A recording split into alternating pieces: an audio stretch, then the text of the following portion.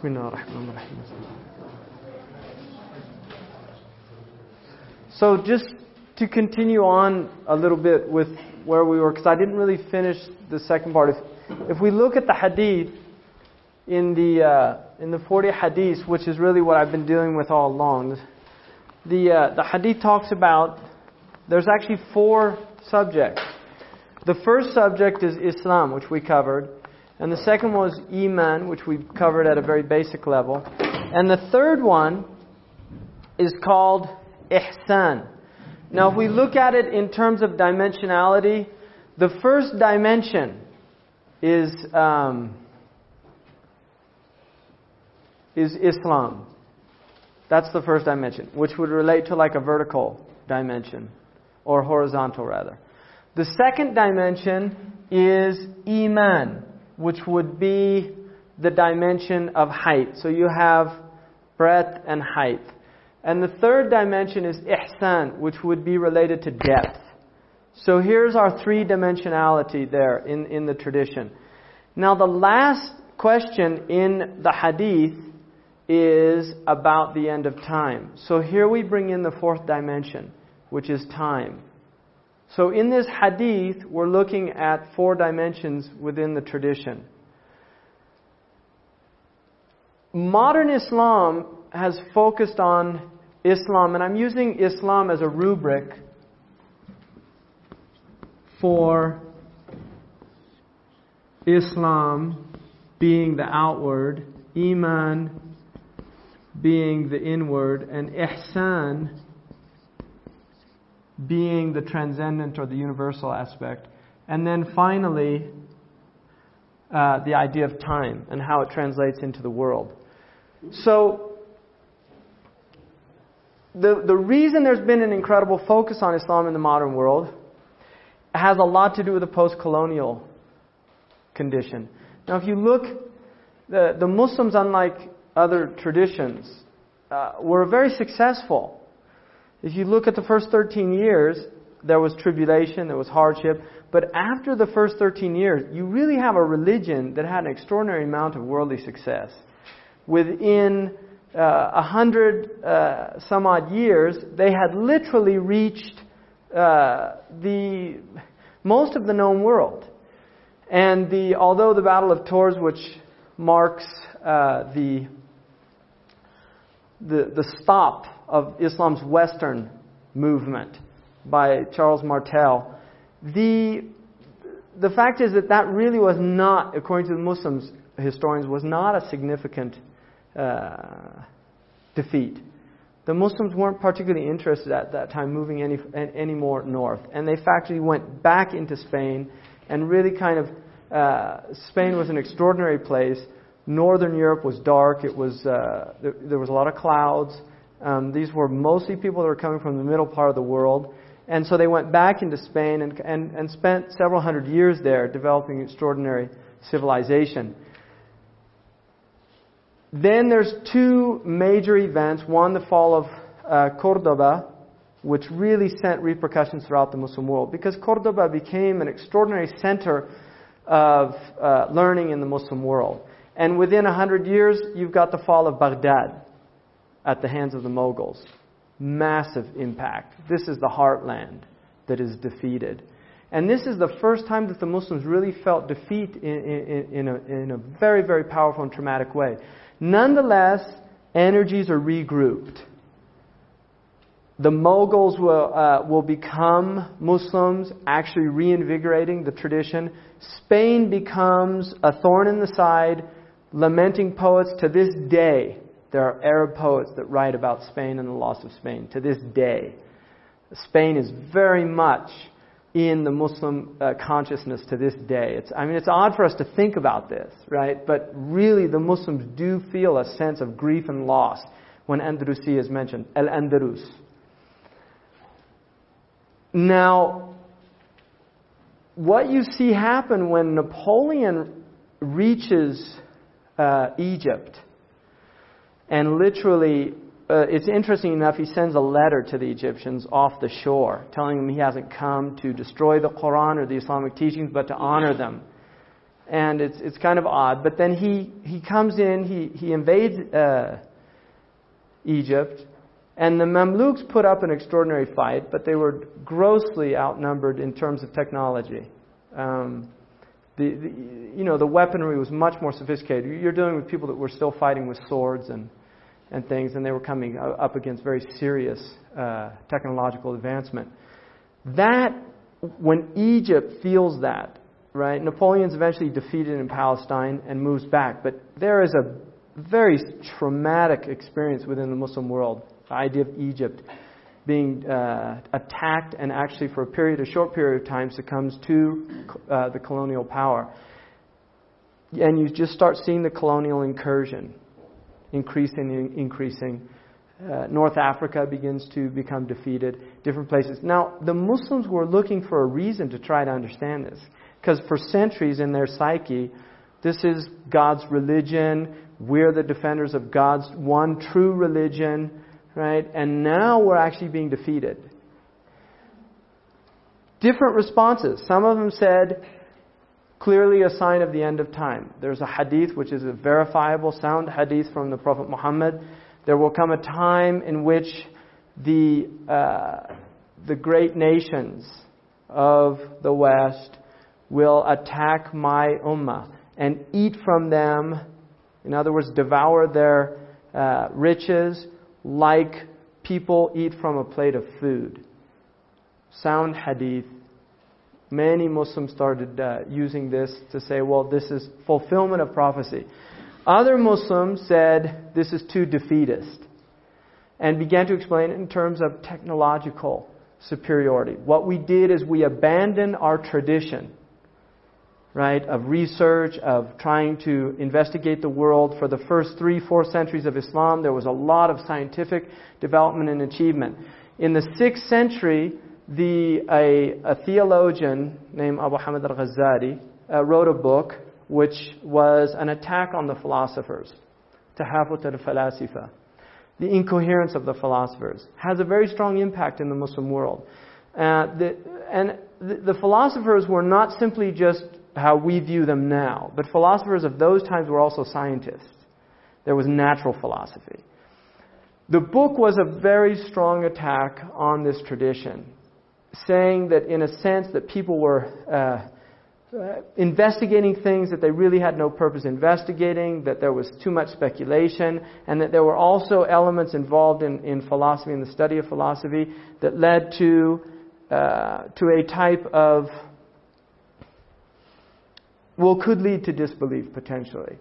So there is a refutation within 100 years by another great philosopher, theologian, and jurist like Al-Ghazali, who himself was very well versed in the philosophy of his time. Ibn Rushd, who's called Averroes, and he wrote a book, Tahafut al-Tahafut, the incoherence of the incoherence, which was his attack on Imam al-Ghazali. This book is rejected in the Muslim world. He's a very interesting character, and the Europeans there was a very strong school in the Middle Ages, the Averroes school, of which Thomas Aquinas, whose teacher Albertus Magnus, is heavily influenced by Ibn Rushd, Averroes. And he actually, the commentaries, Ibn Rushd wrote 3 commentaries on Aristotle: the small, the middle, or the lesser, the middle, and the greatest, for 3 levels of understanding. And these are translated into Latin and spread quite rapidly in Europe. So the Europeans began to take the rational model at the same time that the Muslims are rejecting it. It's a very interesting phenomenon. So basically, there was a group of Muslims, particularly in 19th century Egypt, who begin to say, this is our problem. We abandoned the rationalist model and took this super-rationalist or spiritual model, and we've forgotten the world. Whereas the Christians, who for centuries abandoned the world, took this rational model and begin to explore the world, to discover the secrets of the world, and ultimately gain power and ascendancy in a way that now even the heartland of Islam is threatened and being defeated. And so they created a type of neo-rationalist school, right? And within that school, probably the greatest proponent is an Egyptian reformist named Muhammad Abdu, who becomes Sheikh al-Azhar in 1900. He takes the Azhari school, which is really this is the Harvard of the Muslim world. He takes that school and begins to introduce modernist ideas, that Islam needs to be reformed. So you get reformers. And there becomes a secularization of Islam. The Muslims become embarrassed of their spiritual tradition.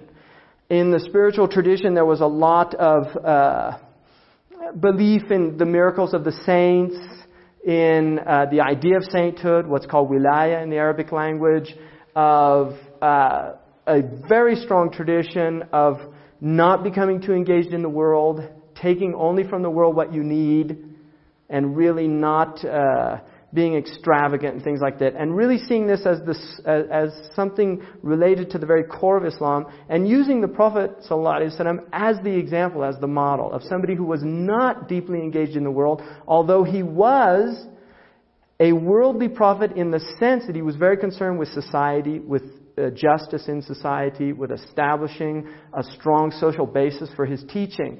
Despite that, his own personal life was one of, in a sense, a deep abandonment of the luxuries of the world. There's a famous tradition. He slept on a mat on the floor, and they said that the palm fibers used to be shown, the traces of it on his face. And once Omar was sitting with him, and he began to weep, and he asked Omar, "Why are you weeping?" And he said, "Because I've been to Syria and seen how the Roman rulers live in the opulence. And then I look at you, the Prophet of God, living like this. It makes me sad." And the Prophet smiled at him and said, aren't you pleased that this is for them, they have this world, and for us is the next world? This type of, within the Islamic tradition, was very, very much the norm until the late 19th century. And so you get a change. And so now what you will find, and there's a book I really would recommend, given that, in a sense, you're becoming now, within, certainly in the American framework, experts on Islam, right? After you finish this 2 weeks, you will be considered within your schools and within your environments to have a type of expertise about Islam that other people don't have, that's one, a very important responsibility, and two, a type of absurdity, as we all know. Right? Because none of us, I did my degree at the university in comparative religions, and, you can't, any one religion, I haven't even explored Islam to its fullest, anywhere near it. Buddhism is just an incredible tradition, massive intellectual tradition, massive spiritual tradition. If I spent my entire life just studying Buddhism, I would not exhaust even probably one of the schools of Buddhism. So this is true of any religion that has any substance to it. And certainly Islam is, it is one of the greatest of the religions of man, if not, but certainly the Muslims would consider it, but even I think many secularist historians would consider it certainly either the first or the second. Christianity will be in there depending on which historian you're looking at. Michael Hart definitely considered it of all the Prophet Muhammad as being the most successful religious teacher in the history of human societies, the impact that he's had on cultures and civilizations. So the point of all this is that the book that I was going to recommend, is called The Failure of Political Islam by Roy Olivier. I think it's a brilliant book. He's not a Muslim. He's a French intellectual who originally did studies in Afghanistan. But he really studied very seriously the modern political scene in the Muslim world. And I think he gives a brilliant analysis of what's called fundamentalism. It's called The Failure of Political Islam by Roy Olivier. Roy Olivier. It's French. If you're used to reading French intellectuals, it's got a little bit of that in there. They tend to be abstruse, almost purposely. But the basic gist of his argument is that what happened within the Muslim world is that there was a radical secularization within the elite, the intellectual elites of the Muslim world. Many of them adopted socialism and communism as ways of dealing with colonialism. You will see Algeria is a good example of this, right? Ahmed Ben Bella, Boumediene. These are, the revolutionaries that free their countries from the yoke of colonialism. Another example is Libya, right? The Jamahiriya. I mean, he's a socialist in his views. Jamal Abdel Nasser, who's kind of switching back and forth, but basically a socialist worldview. The Palestinian Liberation Organization, a communist organization, right, from inception. The idea was definitely the oppressed versus the oppressed within a dialectical, this Marxist dialectic. Well, with also Iraq, the Ba'athist Party, socialist. Syria, socialist. We forget this, that how deeply this Marxist idea moves into the Muslim world. Yemen, communist. The communists take over Yemen. Communism traditionally has seen religion as an enemy, the opiate of the masses. This in the Muslim world was a little more difficult because of the depth of the sacred tradition still within those. And so the type of communism, the socialism, there's almost let's reinterpret our tradition. The Prophet was a communist. Right? And there's some of the Western, people said this about Jesus, the original communitarian. The disciples are giving up all their possessions for the poor. So and now you have within the Catholic Church a very strong Marxist tradition, liberation theology. Sandinistas, many of the people within the Sandinista were very devout. Ernesto Cardenal was a Jesuit priest. He becomes the minister of culture in Nicaragua. So within the Catholic Church, particularly in the so-called oppressed lands like Brazil and these places, you find within Christianity a Marxist redaction of the Christian teaching, and it's very appealing. You mix Marxism and Christianity to the masses, or Marxism becomes very appealing. If you're oppressed, and suddenly your oppression doesn't have to be a materialistic, but now you can be oppressed for the sake of God, right? It's a little easier to bear than purely a. So what happens is as communism begins to crumble, right? People, what are we going to do? Socialism fails. It fails in Algeria. It fails in Egypt. It fails in Iraq. It fails in Syria. Well, Islam. Oh, why didn't we see this before? Right? We used to be great. We had the Bani Umayyah. We had the Abbasids. We had the Ottoman Empire. We were great. We were ruling the world. People looked at us. We were the superpower. We were the big guy on the block. And why was that? Well, because God's grace was on us. Right? And there's a lot of Americans believe this. Right? I mean, Reagan was very much in that vein of manifest destiny. America has a divine mission. Right? The Americans, God bless America. Right? There is an idea that when somebody's up at the top, that God sheds His grace on us. This is divine grace. I mean, we wouldn't have all this stuff if God wasn't pleased with us. Which is alien to the Quranic worldview, by the way. The Quran says if God gives man a lot, then man says, oh, God's pleased with me. And if He gives him a hard time, man says, He's angry at me, He's upset with me. Whereas from the Quranic worldview, the testing is good and evil. You're tested with want and abundance. That they're both tests from God. So what happens within the Muslim world is that suddenly all these people that were Marxists in the 1970s are becoming radical Islamists of the 1980s. I mean, quite literally.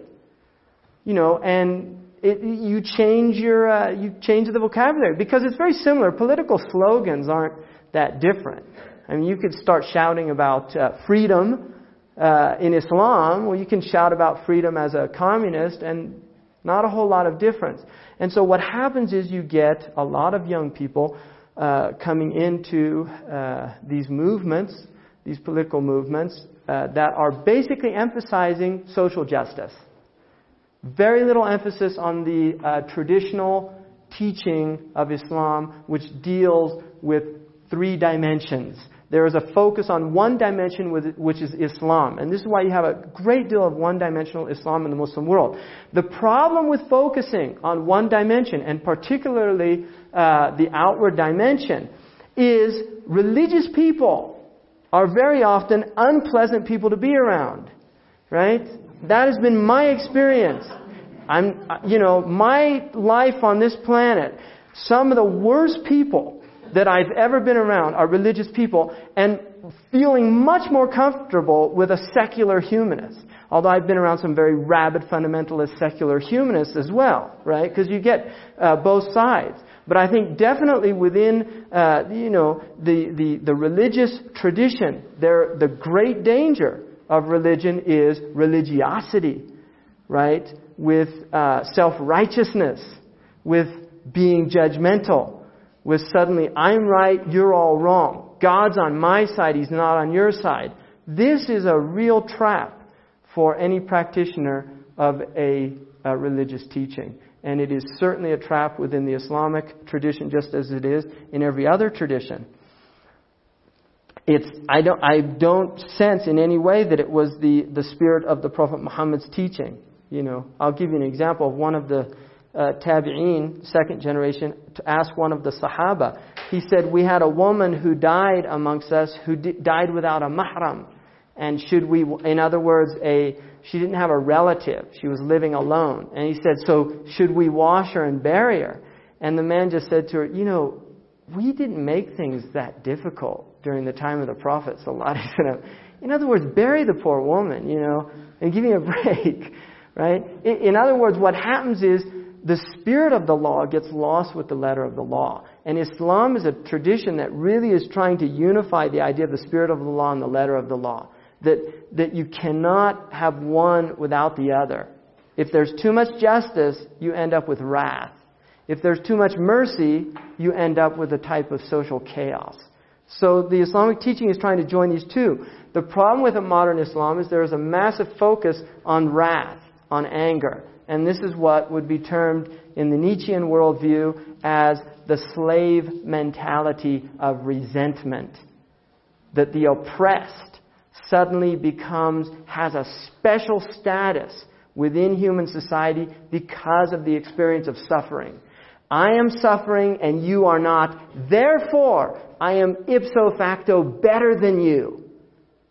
Right? This is a real trap in the human psyche. You see, because you're not suffering the way I am, I'm better than you.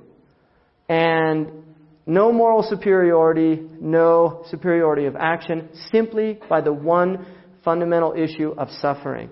And this is a trap, and this is what Roy Olivier says is the real crisis of the Muslim world, as long as they stay in this framework, as long as they have this mentality, they can't pull themselves up. It's a completely disempowering condition to be in.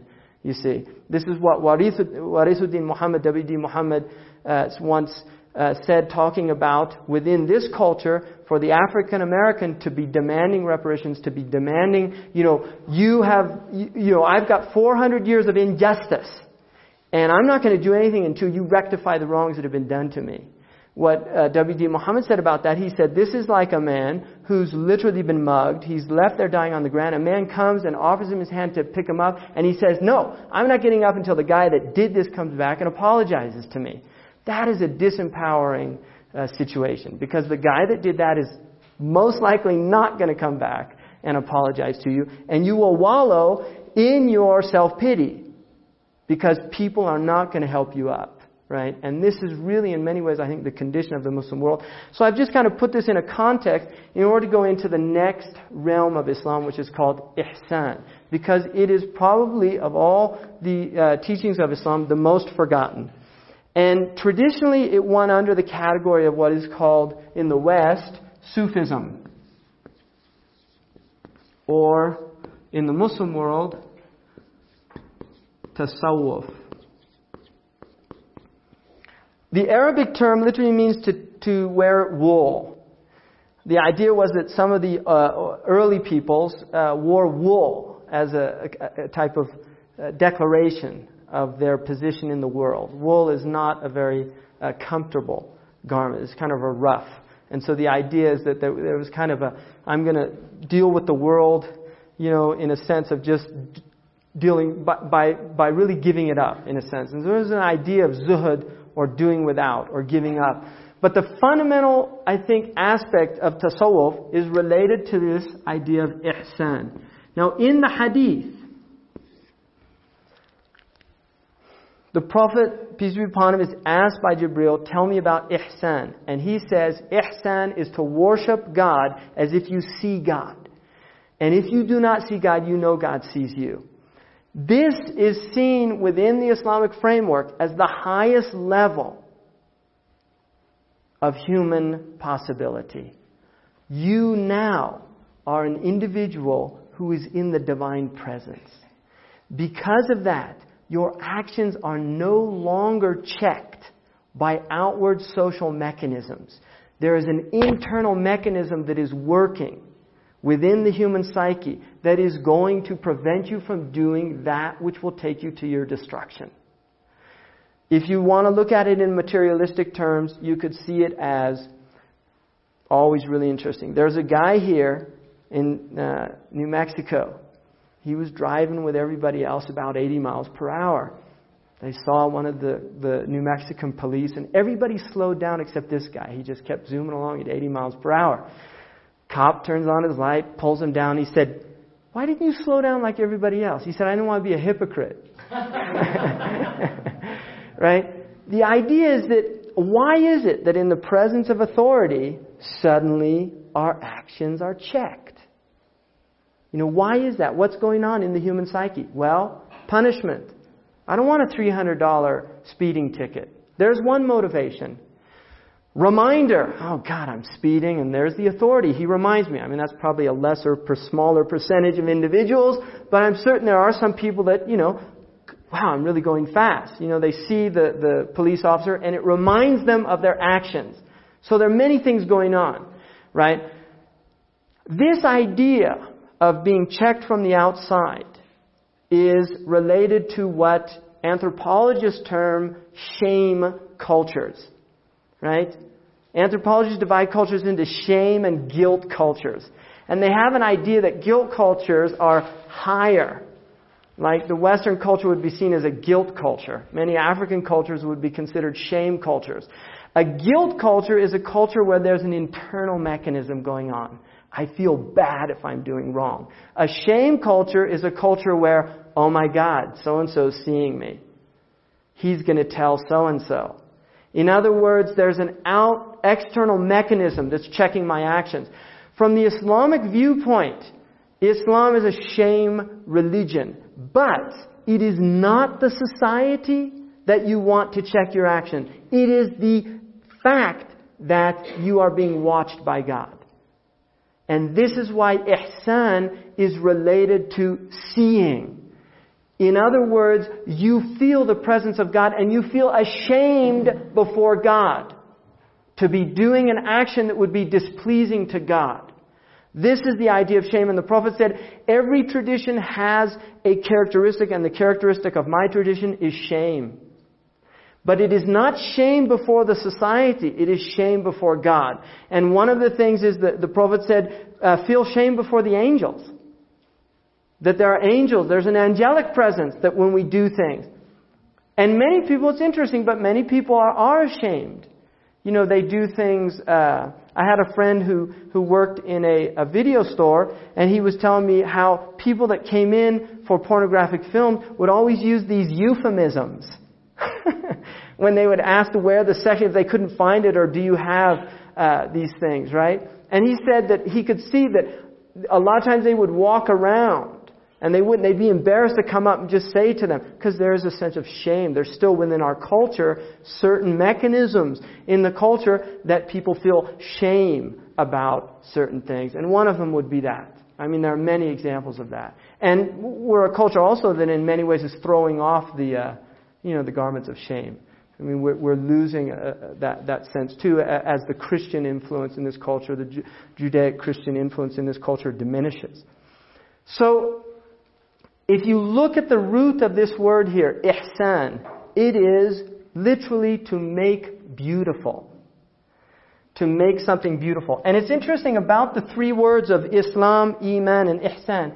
They're all on the same form in the Arabic language. I told you there were 15 verbal forms. They're on the fourth form, which is a doing, making something happen. So Islam is making submission happen. You are making it happen. Iman is making faith happen. You are making it happen. Ihsan is making beauty happen. Now here's an idea. There's an ethicist, an American ethicist, Chisholm, his ethical theory was that ethics is nothing other than aesthetics. That ethics is really a branch of aesthetics. In other words, that an ethical act is a beautiful act. And this is why people recognize it. You know, what a wonderful thing that person did. That was a beautiful thing to do, right? There's an idea, there's a recognition in the human being when they see an act an ethical act done, that it impresses them. There's something congruous about it, right? The person that brings the money back, there was too much money given in the change. That's something that, you know, it surprises people nowadays. Hey, thank you, you know, like that. It's a shock. Well, there's an idea there that there's a harmony, that something's incongruous. There's something that is not harmonious that occurs in an unethical act, and that what an ethical act does is it returns that harmony to the act itself. Now, the word is Hasan, comes from Hasan. Now, the interesting thing, there are many ways to say beautiful in Arabic, and one of them is Jamal, and we talked about that, Jamal and Jalal, Jamal. Jamal, now does anybody know the Arabic word for camel? Camel? Jamal, right? Camel is from Jamal, because the Egyptians say Gamal. They pronounce the jim Gamal. So when the Europeans first heard it, they heard Gamal, camel, right? So camel is from Jamal. Jamal, in the Arabic language, when you say hiya jamilatun, she's beautiful, what you're saying is her nose is beautiful. Because the Arabs, if you look at a camel, it's got a very beautiful nose, right? So for the Arabs, the beauty of the camel is the nose, right? Hasan relates to the eye. When you call somebody Hasanul Hay'a, they have beauty, it relates to the eye. Husna is beauty in the eye. You see, the Arabs have many, many words. They're very specific language, right? There's a word for a table that has food on it called Ma'idah. If it doesn't have food, it's called Khawan. So they get very specific. So Hasan relates to the eye. Now it's interesting that the idea of Ihsan is seeing. There is an idea that the human being recognizes beauty. That we are beauty recognizers. That there's something within our neurological or spiritual or psychosocial character that recognizes beauty. But it is not enough, according to the Islamic tradition, to recognize beauty. You must also be a beauty producer. You must be contributing yourselves. This can only occur with spiritual development. Now, the Muslims would say some people are born with pure hearts. The traditional Muslim scholars say there are some people that are born with good hearts. They don't need a lot of work on their hearts. They have a type of selfless nature. They will prefer, they will give, they will do these things. Now, a materialist might look at these things very cynically, right? In fact, there's a principle in philosophy called the hedonistic principle, which is that people really only do good things because it makes them feel good. So there's a type of pleasure that one derives out of doing good things. And this is the way many people will interpret a good act, that they're really doing it for themselves, right? From the Muslim point of view, that's not really, it's almost irrelevant, that. In other words, that the idea of doing good, that if you do feel good, that is something that that is another divine mechanism that would encourage one to do this. And the Muslims would say that really, in a sense, that a person will not be fulfilled in life until they become somebody who is a muhsin. If you look throughout the Quran, again and again, you will come to this idea of Allah loves the beauty makers. Allah loves the muhsinin. Allah is with the muhsinin. Many, many verses that deal with this idea of ihsan. if you look at the Muslim world traditionally, and I think also many aspects of the Christian world, of the Chinese world, you will see a desire to embellish, a desire to make something beautiful. From the Muslim point of view, that is a spiritual organ in the human being, which is manifesting in the world. And so the idea of building a mosque that is not simply a place of worship, but also there is something aesthetic. When the individual enters into the sacred space, they recognize something beautiful about that. And it can be in simplicity. It doesn't have to be this massive ornamentation. No, it can be quite simple. One of the really interesting things about the modern Muslim world is that you will notice that there is almost an absence in much of the modern Muslim world of this type of beauty. It's quite sad. Plastic, these plastic wall things to hang on your wall that have Quran on them. In where Sidi Abdullah comes from, this Mauritanian man, they drink out of wooden bowls, but they always carve designs on the wooden bowl. It's not simply a bowl. You don't just make it a bowl. It's a drinking bowl. So they put things that are pleasurable to the eye. They have pillows there, and these are very primitive in terms of how they're living. They have these pillows that are made out of leather, but the women design these really incredibly beautiful patterns on the pillow. So the pillow is not just functional, right? The Bauhausian type of just functionality, right? That has something essentially ugly in its nature. It's more than functional. It is also life-enhancing. It embellishes one's life on earth. Now, what you will notice in the modern world is the absence of that often. Plastic. The idea of, tea, traditionally, Japanese tea ceremony, part of the experience was the awesome aesthetic qualities to it, right?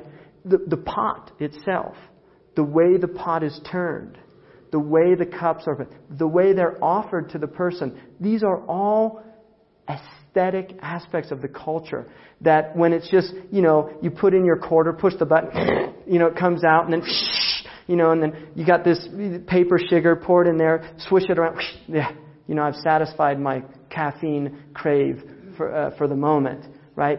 There's a loss of aesthetic experience in that, right? Completely. It becomes reduced to simply a bestial need being fulfilled, right? In other words, the human content there, which is deeply related to an aesthetic experience of life. It's something that makes us human. It's something that transcends our bestial or our worldly qualities and places us in the otherworldly realm. We transcend, right? And this is something we recognize. I had my two boys. I was with Hakeem. We were out, incredible place in Yosemite Valley, right? It's just so beautiful. And they were playing in the creek. And they both, 5 and 3 years old, but they both had these Ninja Turtle underwear on. And I said, that underwear looks so incongruous. Right? It just was aesthetically, it was ugly, wasn't it? You were there with me, Hakeem. So I went and I took their underpants off and I let them play around naked, and it was beautiful. Right? In other words, it was very interesting. Why is that? What is it in ourselves that we recognize that when we see it? You're walking along, it's a beautiful view, and suddenly you see a Coke can, and it kind of crushes the heart. It's ugly. Not only the can, but the act that put it there. There's something incongruous there. There's something that really stirs us up. What is that? From the Muslim perspective, it is our desire for ihsan. We desire to make beautiful. The highest act of making beautiful is to be in the divine presence. That is the highest act. That when you enter into the sacred space, when you are aware of the divine in the world, it becomes difficult to rape and pillage the world you live in. It becomes difficult to turn a creek into a polluted, foul-smelling entity. It becomes difficult to mass-produce things that will end up in a few weeks in the garbage can or a few years. You see. And the ancients really had a sense of this. And this is why the things they made last to this day. We have them in our museums. Right? And we go and we look at that. What is that in them that wanted to create that? That is this desire to make beautiful. And the hadith says God is beautiful and He loves beauty. And this is why God loves the beauty makers. Because they are being godlike. They are taking on divine qualities. So, how does one do this? Because we're stuck with the self. Right? Wherever you go, there you are. And where are you? And this is the human predicament. I want to quickly go through the most basic text on this science that was taught in North Africa, in particular in West Africa. And it was the text that was taught by my teacher. And it is a text on Ihsan. How do we get to that stage? He begins by repentance.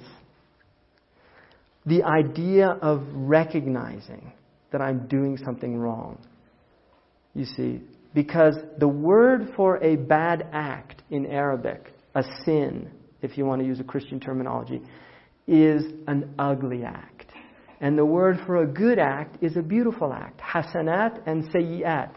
The private parts in Arabic, the anus and the genitals, either male or female, are called as-sawatani, the two ugly things. And the word for a wrong action is related to the same word, sayyi'ah. It's ugly. An act is ugly. It's not something you want to look at. When you see a wrong act, you should, if you're healthy. I mean, there's people out there now that are so distorted that, they enjoy making ugly things.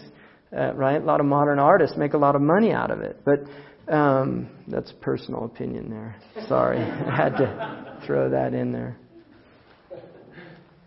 The idea of repentance from every deed is necessary immediately and absolutely. In other words, one must do it immediately. If you do a wrong action, you have to do it, to turn away from it immediately. And absolutely meaning you don't have the intention to return to it. The repentance in Islam is based on first remorse, a sense of remorse. One has to feel a sense of remorse. And its soundness is contingent upon abandoning it, even at the time. So if somebody's drinking, for a Muslim who's drinking a glass of alcohol, they can't just say, astaghfirullah, may God forgive me, and keep drinking it. There has to be a move away from it at the time. And then a desire never to continue it, never to return to it. And rectifying what one is able if others are involved in the deed. So if your wrong action was somebody else was the victim of it, then part of making a true repentance to God in the Muslim worldview is that you rectify the wrong done to that person. If you were backbiting, then you go and ask for their apology. If you stole money, you have to return what you stole. There is a rectification. And within limits, because they say if by doing that it will lead to a greater problem, then you don't. For instance, if somebody did commit adultery, that they should not go and tell a person that I committed adultery with your husband or with your wife. You're actually not supposed to do that. You should just ask forgiveness. The gist of taqwa, which is God-wariness, God-consciousness, is fulfillment of the commandments and the avoidance of the prohibitions, both inwardly and outwardly.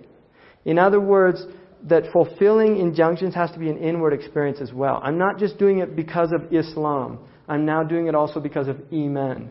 And what happens in many religious cultures, and there's certainly one that most people are very familiar with in the Middle East, where outwardly things look like they're running according to Islam, but inwardly there's a very different story. And this happens when you impose an exoteric Islam without concerns for people's internal states. And so you have a religious police that make people pray. Right? And this is very alien to the Islamic tradition. But unfortunately part of the modern Islamic tradition. And then he says, thus its aspects are four in number. Inward and outward, obeying and avoiding. And then he says, and this for the salik.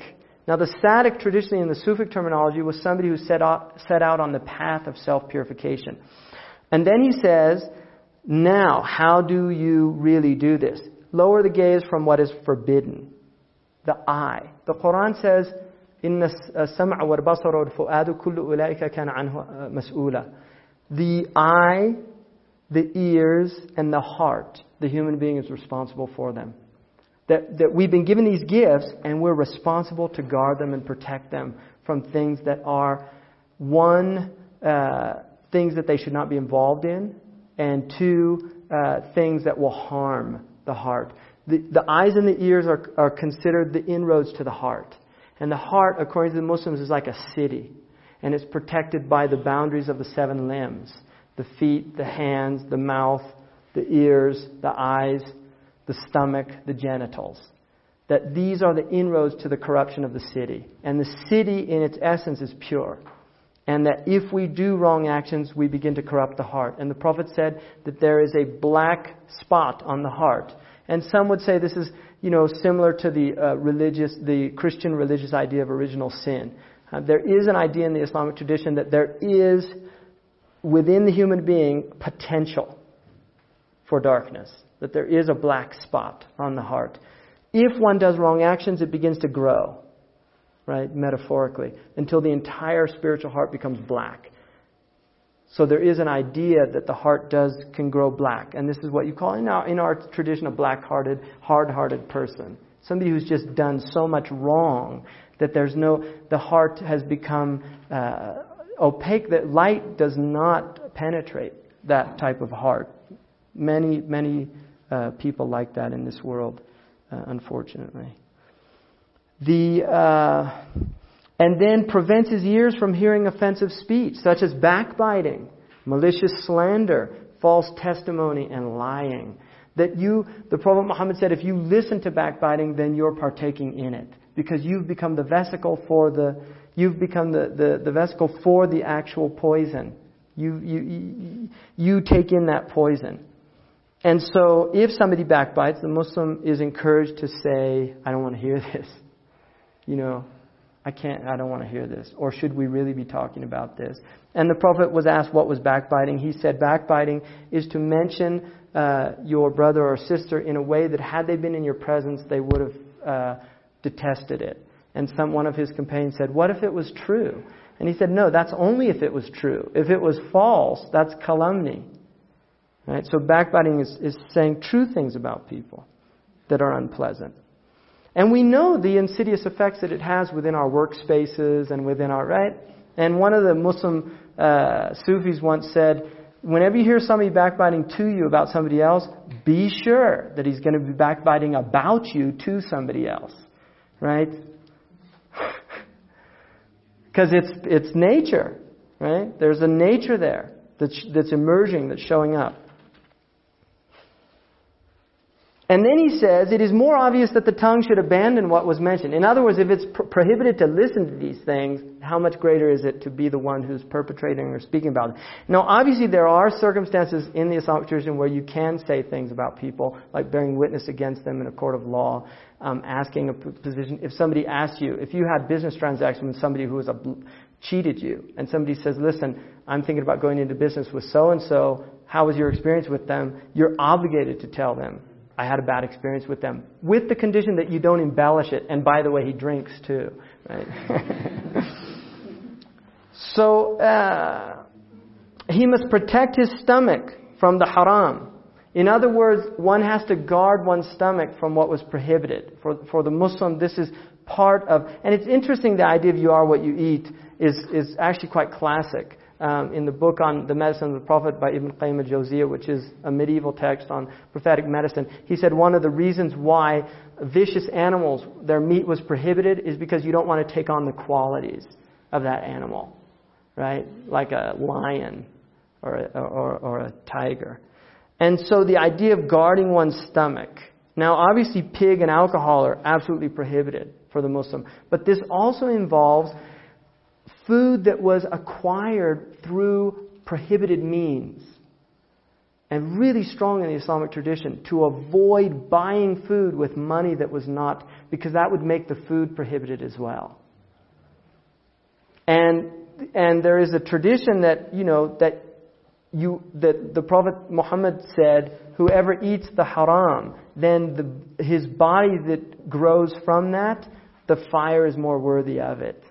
In other words, that what you eat is very important. The early Muslims, Imam al-Qushayri said they were more concerned about what they put into their stomach than about any other single practice that they were doing other than the obligatory prayer and things like that. That they were very, very wary about just guarding what they ate. There's a wonderful book for people who like books called A Diet for a New America by John Robbins. Now, one of the things that he says in there that I think is really interesting is he says the fact that the animals in this country they are literally terrorized. He called it animal Auschwitzes, right? Where they live in terror constantly. And he said that there's a reality to that, this animal has a psyche. It has feelings. Animals do have emotion. And there's a reality to putting that out into the meat. That you're consuming an animal who has lived in terror all its life. Like veal, their short, terrified lives. And he felt that there is something that does affect us. And he thought a lot of the anxiety of the American people and a lot of the fears within our culture are related to the fact that we're eating this stuff. It's a really interesting book. It's not a crazy book, I don't think, at all. It's a very thoughtful and interesting book for people. Could you repeat it again? A Diet for a New America by John Robbins. He was the Baskin and Robbins. He was one of the heirs to that empire. And he kind of gave it up. He went on a real tirade against the meat and dairy industry. And it's interesting how powerful that industry is, right, in this country. Because a lot of you probably know, being teachers, that, we were indoctrinated as children. You had the 4 food groups. Totally unscientific. Everybody knew it was, but that's what we were told, 4 food groups. Well, the National Academy for Health decided to, upgrade it, make it more scientific. Well, they did their food pyramid, which had meat and dairy, this tiny little thing up there, and the meat and dairy lobby, getting infuriated by this, lobbied heavily, and actually changed the pyramid. So now we're looking at a pyramid that has a bigger chunk of meat and dairy, not based on any scientific ground, but purely based on the power of one group to lobby in Washington. Very interesting.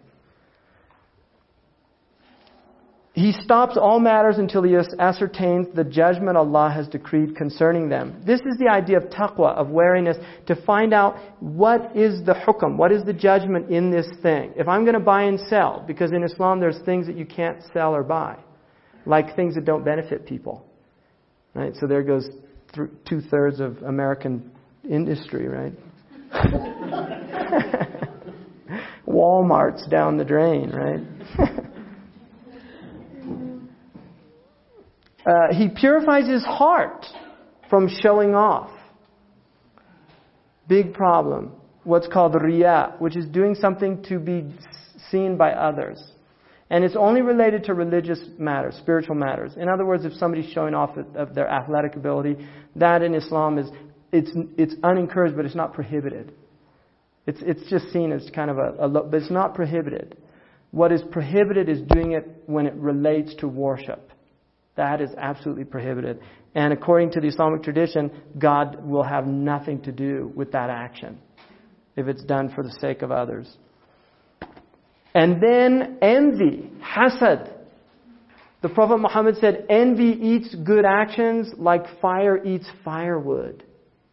Envy, there's a really interesting book called Envy Towards a Social Theory, which German philosopher, he's saying that envy is the single most destructive element in human societies. And one of the interesting things he points out is that primitive cultures are envy-based cultures, which he feels is one of the reasons because they've been unable to sublimate envy, that they're left in a primitive condition. That civilization, according to this man, is based on individuals sublimating envy.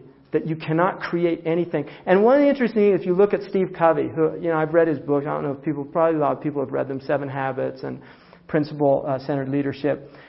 One of the things very clearly is what he's doing is he's taking religious principles and he's secularizing them and he's introducing them into the workspace because Japanese work together.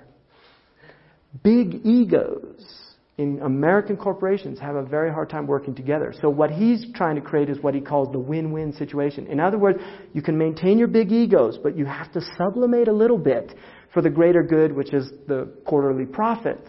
Right? And this is the type of idea of really recognizing that you can't always be competing. There are times when you kind of have to just say, no, we got to work together. So envy is a very serious problem in human societies. And I know teachers are affected by this. AP teachers, somebody was telling me the other day, right? Also teachers that get awards for being good teachers. Because there's other teachers that are suddenly saying, what's he doing that I'm not doing? Right? Teachers that students want. Electives. That's a really good teacher. There's real problems with that. You know, I mean, I know a lot of you felt the brunt of that. Because, I have, in my own life, I've seen that. People get really envious of something that from the Muslim point of view is just, it's a gift. You know, you're sharing a gift. Right? It's not something, oh, look at me, how wonderful. No, if somebody has a talent, it's a gift from God. And what you do is you share it with others. And if you can see it that way, this is something God has given that person. You know, this is a gift. And once you see that God is the giver of gifts, right, then you recognize, well, I'm happy for that person. And you have your own gifts because each person has their own areas of possibility.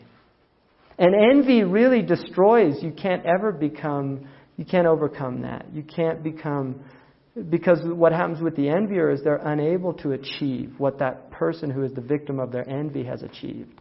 They're unable to. It literally will prevent them from doing it. So learning first that we all have envy and we suffer from it, and how to rid ourselves, purify, and then vanity. Vanity, according to the people of this science, is when you see the gift but you don't see the giver of gifts. Right? In other words, you can see that you're beautiful. Right? For a woman or a man who's been given physical beauty, they see the beauty but they forget who gave you that. It's always interesting when, somebody says, oh, you're so beautiful, thank you. As if you had anything to do with it, Unless, right, they paid a plastic surgeon a lot of money and then they might, which I've never seen somebody look good like that. He's always got these stretched back, It's very sad that we've done that to women particularly, but even now men are becoming fallen into that. But women, just very sad. Just the inability to age what was traditionally called aging gracefully. Right? That there's a beauty in age. That it's not ugly. And what I've noticed is that people that accept their age, that it is beautiful. And people that don't, you can see there's something, you can see a type of darkness there just as a result of their fears and their own insecurities. And then we live in a country who's, according to Oscar Wilde, their oldest tradition is youth. We're in a country that really worships, youth. It goes back to our Greek roots as well. But there's certainly, but I also think it's part of the movement, because our Christian tradition was very down on the body. As we've kind of now uprooting our Christian roots, there's a celebration of the body. And the body is certainly much more attractive in youth than it is in later age. Right? But it's very sad. There's what's the book about Ophelia? Reviving Ophelia. Tragic. These young girls, just tragic.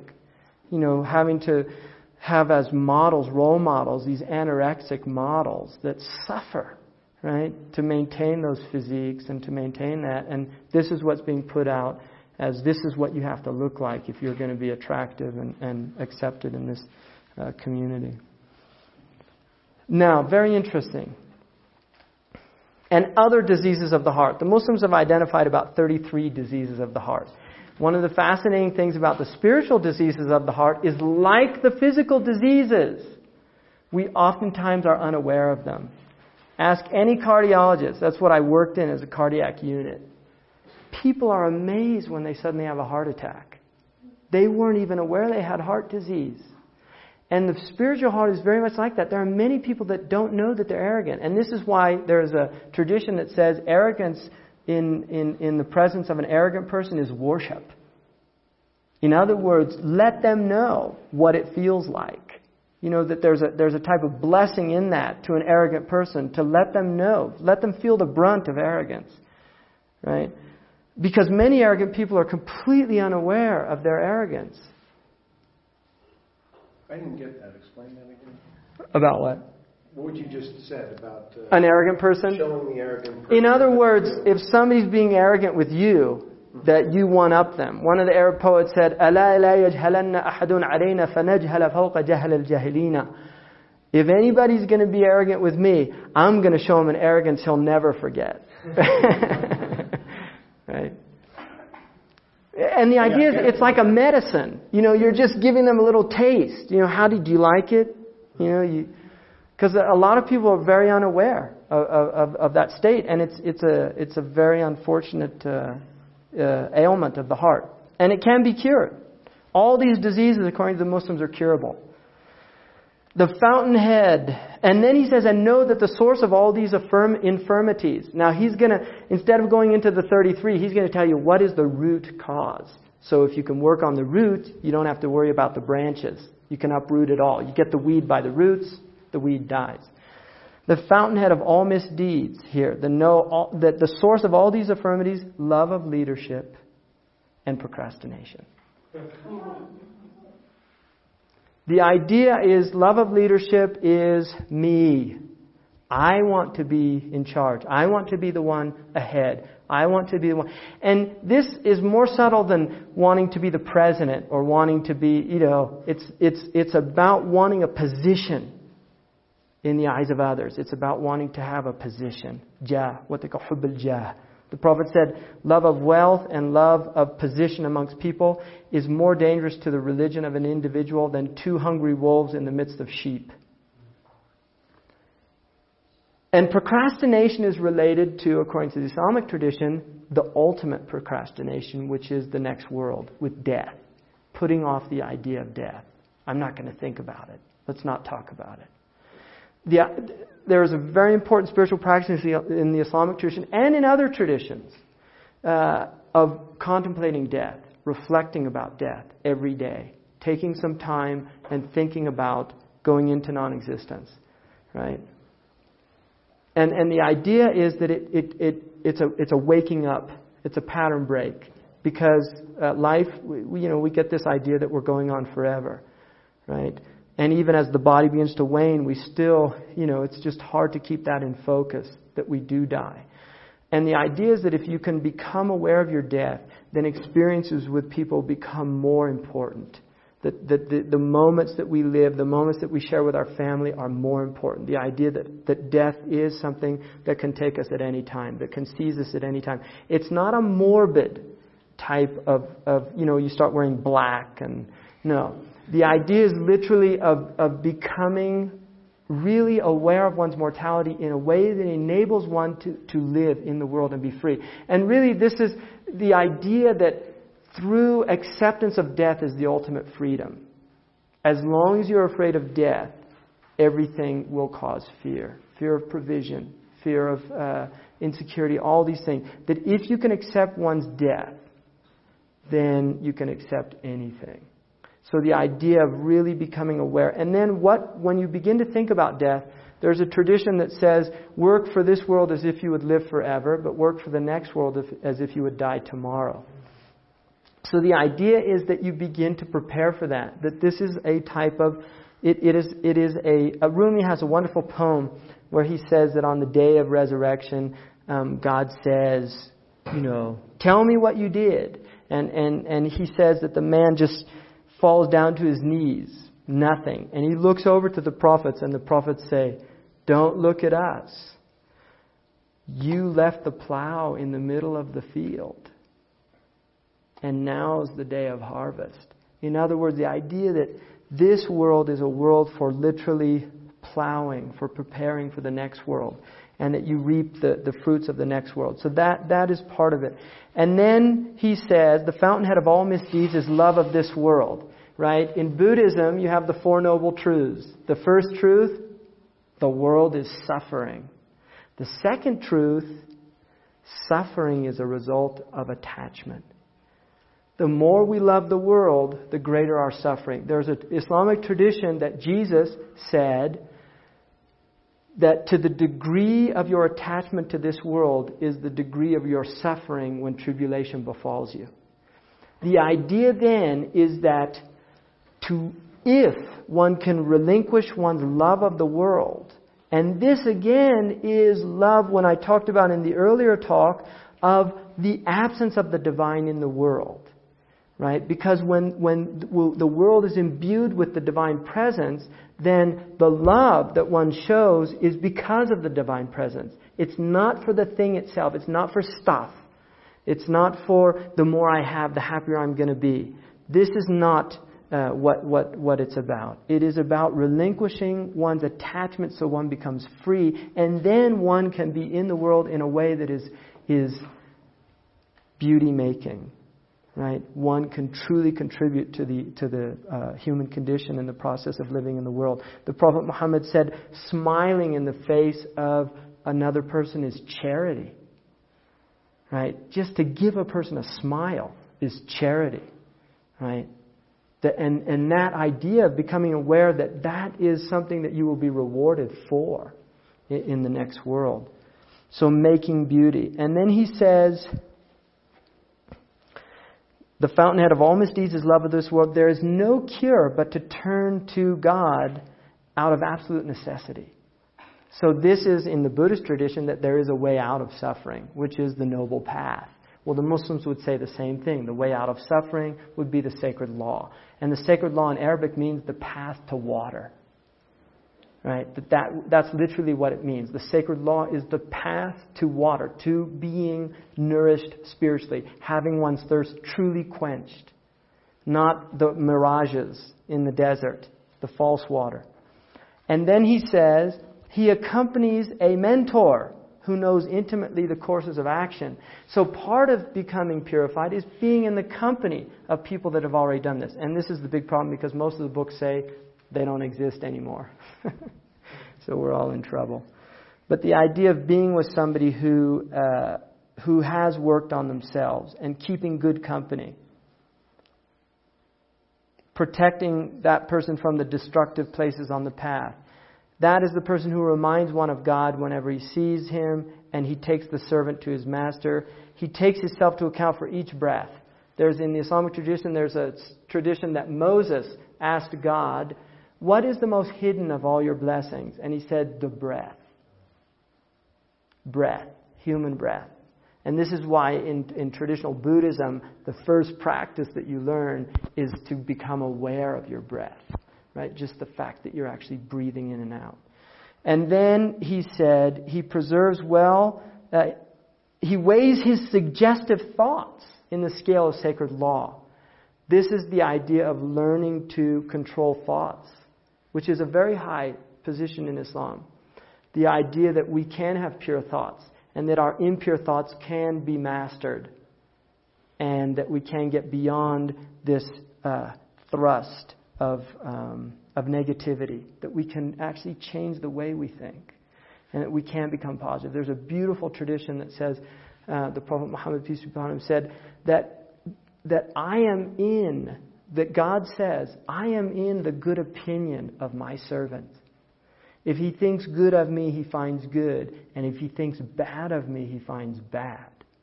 Which means literally that we are creating our realities. That that the paradigms that reside in our understanding are confirmed by our experience. And as we change those paradigms, then the experience of the world changes qualitatively. And then he says he preserves well the obligatory, which is his capital, and extra acts are his profit, and it is through them that he enters into divine protection. The idea of doing extra acts, that you do what's obligatory, but then you do extra acts. So you pay your zakat, but you give also charity. You give above and beyond. And constantly remembering God with an unperturbed heart, a pure heart. And all of this, there is assistance from your Lord. In other words, if you set out on this path, there will be assistance for it.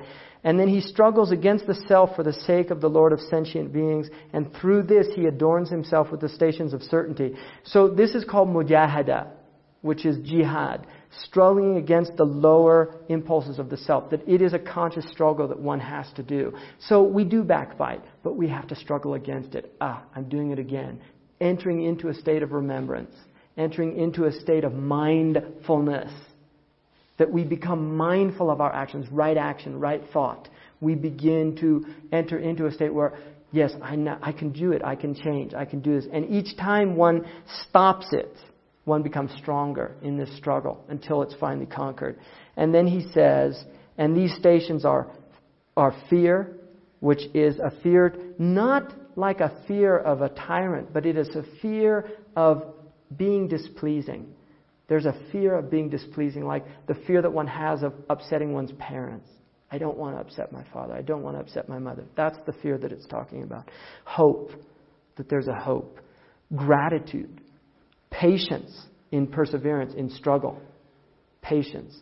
Repentance, turning back, recognizing I will fall short. I was telling somebody asked me the other day about how somebody was doing, and I said, they hit the bottom of the mountain, but they've started back up again. Like I was saying, it was a good thing. And they said, sounds like the myth of Sisyphus, which is pessimistic, right? A lot of pessimistic people in the world. And I said to him, I was once told a story in Mauritania when I was studying and I was finding something difficult. A man told me a story about one of the students there who had studied one book 9 times and he couldn't get it. And this book takes about at least a year to study. He couldn't get it. Foundational book in Islamic law. It's a very difficult book. And he decided to give it up. He was just, forget it. I can't do this.